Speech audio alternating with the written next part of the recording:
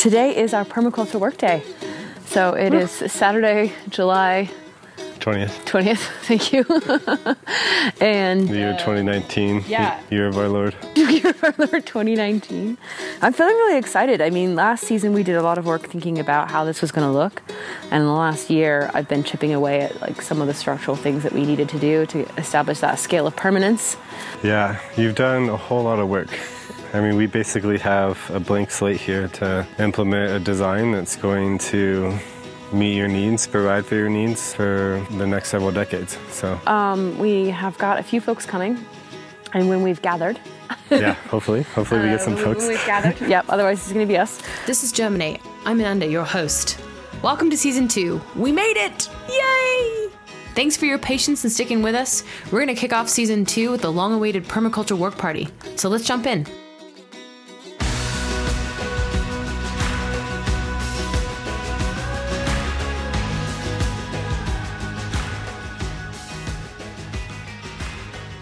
If you remember from Season 1, we had a lot of fun exploring some of the foundations of permaculture with Stephen, and then understanding some of the principles of rainwater collection with Avery, and then thinking about the final design and how we would move forward into implementation. And it turns out this permaculture stuff is a lot of work. And I think we made the right decision in November to postpone our permaculture work party, because it's given me a little bit of time to chip away at some of the other things that I needed to do to get ready. And that includes getting rid of some of the concrete that I had in the backyard, the patio that was there already, removing some of the trees and shrubs, and ordering some of the materials that we were going to need for the day. And I'm glad I took the time, because I feel like today we're ready to just get going on a blank slate. And we're really thankful because yesterday, the last few days have been 100 degrees. Right. And today is going to be 86. Right. There's a few clouds in the sky, for which I'm very grateful. 40% chance of rain. With a 40% chance, which sounds fabulous, actually. Because it's just been ridiculously hot, like unworkably hot. Yeah. So I think the first order of business we're probably going to do while we're waiting for folks to assemble is just clean up some of the remaining vegetation. I say vegetation in inverted commas because it's really pioneer species going crazy. Pretty much. Nice. All right. And you've got gloves too, right? Yeah. Okay.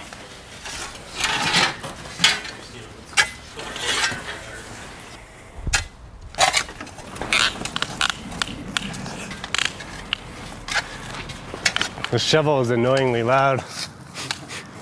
It's like, hey, I'm digging a creek. I don't want my shovel to creak. No? Sorry. I'm just like upping my game on dad jokes. You know, with like the baby on this way. Yeah, you gotta do it, you know? Right.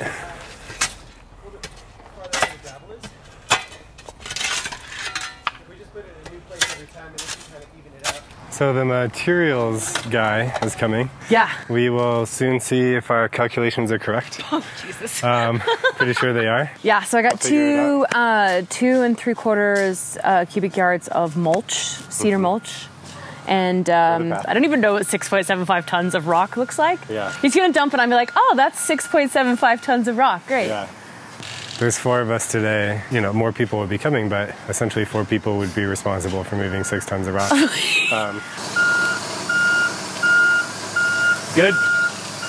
He's fine. I'm pretty excited.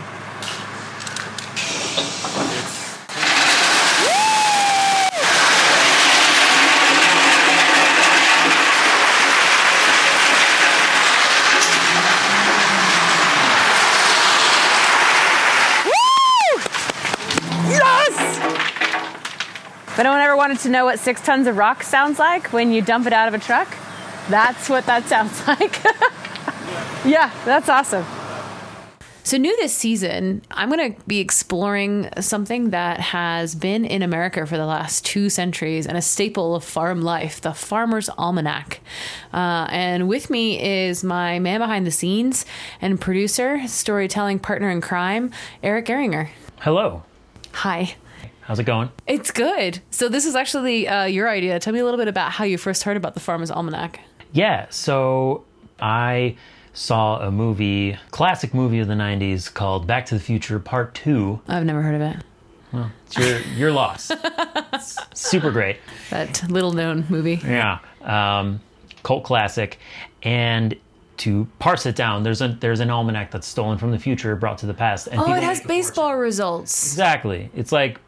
I don't know that that's the Farmer's Almanac. It's though. not, but that's where I first heard of this thing called an almanac that kind of records things that happen in history and makes predictions about the future type thing, which is what the Farmer's Almanac ultimately does. Including weather. Including the weather, which, depending on who you talk to, either they're 80% sure or it's roughly 50-50, which is basically guess. So Eric and I have opened up the website for the Farmer's Almanac and are taking a look to see what kind of things it covers, and it's pretty comprehensive. Quite. Yeah. In addition to giving you best tips for gardening, forecasting the weather, giving you fishing tips, and also astronomy tips, you can also look up, we were looking up the best days calendar. So it gives you tips on what are the best days to do certain activities. Let's have a look at today. Eric, what does August 13th say? Let's see, we got cut firewood, mow to increase growth, Okay. castrate farm animals. I'll keep that one in mind. Yeah, dig holes. Love digging holes. Wean. You can potty train.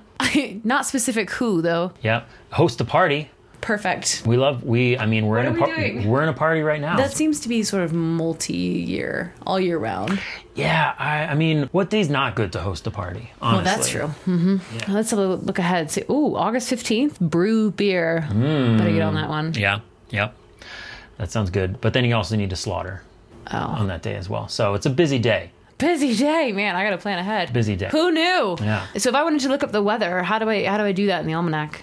If you're on the website, you can kind of look at by zone, and Farmer's Almanac breaks up the United States by 7 zones. I'm not going to name them all, but essentially it's how we break up the United States anyway, like Northwest, Southeastern, Central, things like that.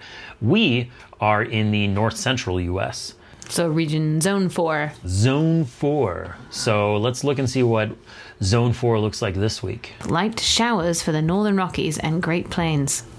Well, looking outside. Confirmed then. Confirmed. We have light showers. Houston, we have light showers. Well, I think we've got a task for next time. Mm-hmm. I think we're going to continue to check in to see if the Farmer's Almanac is correctly predicting the weather. Yeah. And I'm going to try and find a copy.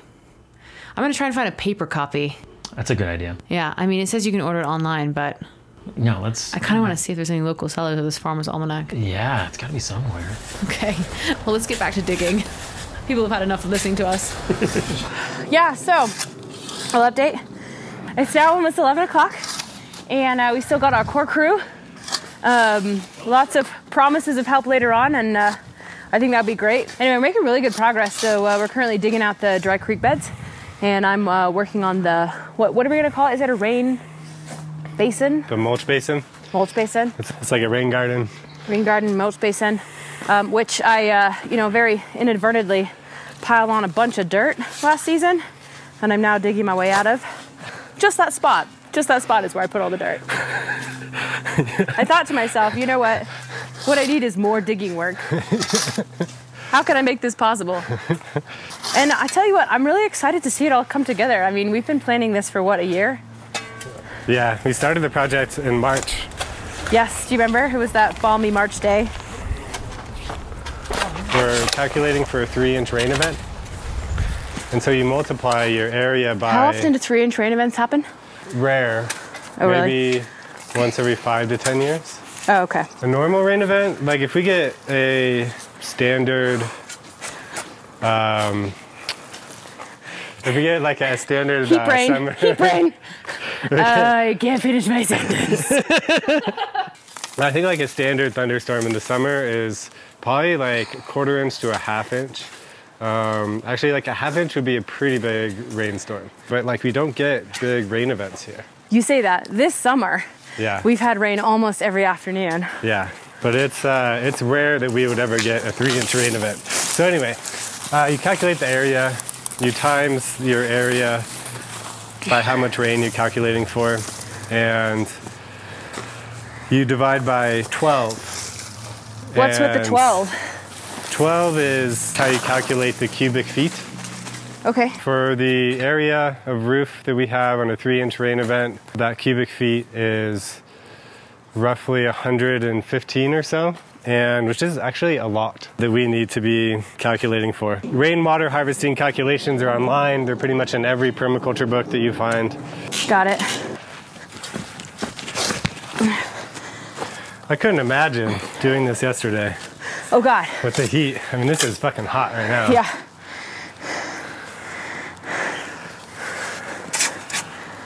Yeah, so I'm pretty excited.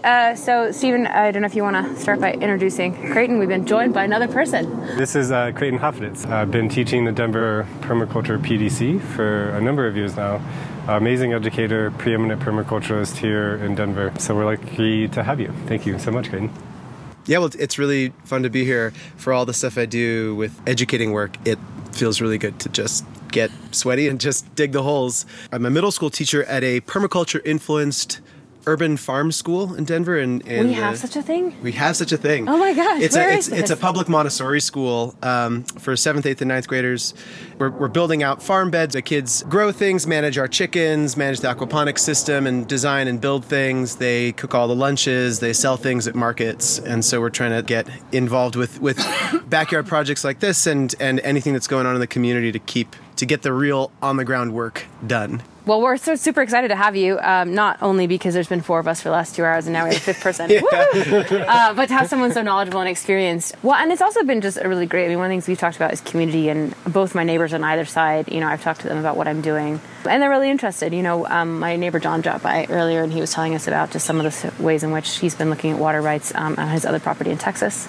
You know, and then just through this process also learning a lot about both the land on which my house sits and the neighborhood and some of the history, which is really fun. And, you know, I think because we did all the design work last year, having a full season to observe the space has been really interesting, because we are basically building the mulch basin in the natural corner of the property. So, you know, in the spring when we had all the rains and I did nothing, all the weeds grew in that corner because it was clearly where the water was. As you can tell right now, there's nothing, and it is a heat trap. It's just like...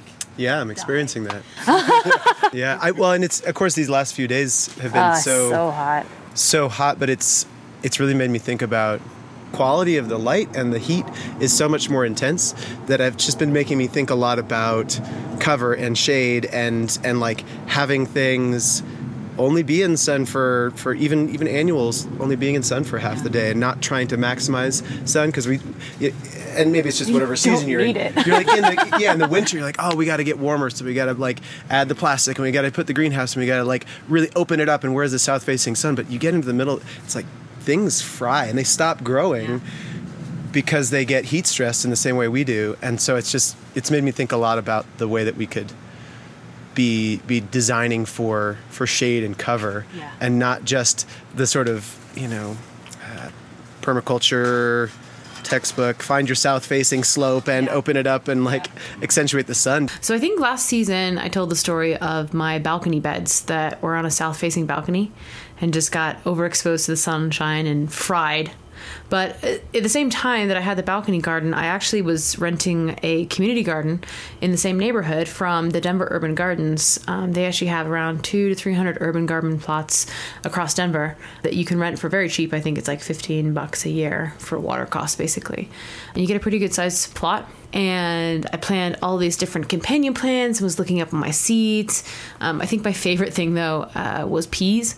So I really wanted some English garden peas, which I realized trying to grow English garden peas in Colorado was probably overambitious and not really in harmony with our natural environment. But I planted them. They started coming up. They looked great. But one of the things in Colorado is that we don't really have spring here. So it goes from last frost around Mother's Day, which is May here in the U.S. for those of my English listeners. Mother's Day is in March in England. Just FYI. One of those little cultural quirks. They started growing really well, and then it was suddenly hot. So we get like 2 weeks of spring, and then it's balls hot. And they just got heat stressed. So they didn't grow much taller. They got diseased, and then they kind of fell over. It's really sad. I'm determined to grow peas, though, in my design for my house. I'm going to try and leverage the north-facing side, which is pretty shady, to see if I can grow peas. It's going to happen. If anyone has any tips on how to grow peas, please email me at germinatepodcast@gmail.com. So yeah, we made a whole lot of progress, and our numbers have doubled, which is fantastic. Our creek beds are pretty much dried. Our mulch basin is super deep. As soon as we level all we have to do is put down landscape fabric, and we're gonna start loading our elephant's weight in rocks over here. Wait, there were two different types of yeah. elephant. Wait, what was it? The African bush elephant okay. and the African... African forest elephant's only 6,000 pounds. Oh, gosh. So an African elephant size number of... Bush. Right, great. Right. Cool. So 13,000 pounds. Yeah. Some on-street breaks. All right, 1, 2, 3. Break! Okay, let's go. As it comes out, we might use What the hell is that? Oh, Jesus. Like a little dog toy? Yeah. What even is it? I don't know. I like this sort of backyard archaeology. Wow, it's definitely like a little dog toy. Great, so we have a water level, or a bunyip, BUNYIP. Yeah. And a bunyip is a really simple tool. I spent maybe 10, maybe 15 bucks on 2 posts, some wire, and vinyl tubing. And actually, if you want to learn how to build one of these, you can go online. It's really simple. Brad Lancaster has a few YouTube videos on how to construct this and use it. But a water level is basically measuring the relative elevation between 2 points, which is really important for harvesting water because we're building a diversion swale. A diversion swale is we want water to move from point A to point B. And in order for water to move from point A to point B, you need to have the correct slope or grade. So for every 4 feet of gain, you need 1 inch of elevation drop to ensure that water is going to flow across the landscape in the direction that you want it to. Okay, so Stephen and I are now measuring the dry creek bed. All right, 4 feet. Yeah, about every 4 feet or so. You want that inch Mine is drop 22. in What's yours? elevation, 23. Sweet. Okay. 23 and a half. Yeah, I'm like 23 and a quarter. Okay. So we probably need to dig out here a little bit. Yeah. So now that my garden is starting to take shape, the question of what I'm going to plant in it has really become front and center. And I've made some great contacts through the design and through this process. But what I really need is someone who's going to help me figure out what plants to plant where, how to get the most sustainable and intense crops from my area. Stephen gave me some great tips last season. He sent me a list of Rocky Mountain plants from his mentor, Jason Gerhardt, which is the Rocky Mountain Plant Matrix, and just gives some good ideas in terms of the different levels of cover and what grows well in this climate. But I think what is really clear is that I'm going to need some help, and really what I need is a farming mentor. But how do you even find a farming mentor? I guess that's my question. So homework for next episode, I'm going to talk to Stephen about who he knows and how he got started, see if he can connect me with anyone, and we'll take it from there. So now let's get back to the permaculture work party where we're wrapping things up. All right, cool. So firstly, I just want to say a big thank you. So our party has been prematurely come to a close with the first test of our dry creek beds. It is now pouring with rain, lightning, thunder. It's really a perfect Colorado storm, as they say. Stephen, any closing thoughts? We graded the dry creek beds. We dug them out. We put down some landscape fabric in there. On top of that, we have our rock. We moved about 2.2 tons of rock. A whole bunch of mulch. We didn't get to everything today, but we absolutely worked our asses off. Oh my gosh, yeah. It is cool. It's really inspiring, and also just a really good time to see a project come into fruition, and that feels really good. And it's been fun, working with everyone today. You bond over shared labor. Yes. It's good to take classes together or to talk about things together, but it's like, oh, we moved things together, we sweat together, we did all that stuff. That's a really valuable part of this. Awesome. Well, thank you. I'm just going to get a few words from the other folks who are helping me out because you guys did a great job. What's been the most fun for you? I was excited to see a vision of something you've been talking about for 2 years. It's never really happened. Thanks. But now it's coming to fruition and it's looking really cool. I don't know. I think this is a lot of work for a few tomatoes, but if this is what you want to do, then by all means, we'll support you. No, it's really been a labor of love, and I just want to say I feel very supported, so thank you, everyone. All right, peace out. And we also feel supported by you, our listeners. Thank you for staying with us on this journey. We're excited to kickstart season 2, so look out for more content and more episodes coming soon. As ever, you can find links to any of the content that we've discussed today, as well as tips and additional material on our website, germinatepodcast.org. New for this year, too, we want to invite your questions and comments. Email us at germinatepodcast@gmail.com. And as ever, you can follow us on social media, Germinate Podcast on Instagram and on Pinterest, where we're going to continue to share some of our favorite designs and keep you posted as our garden progresses. So, from all of us here at Germinate, happy gardening.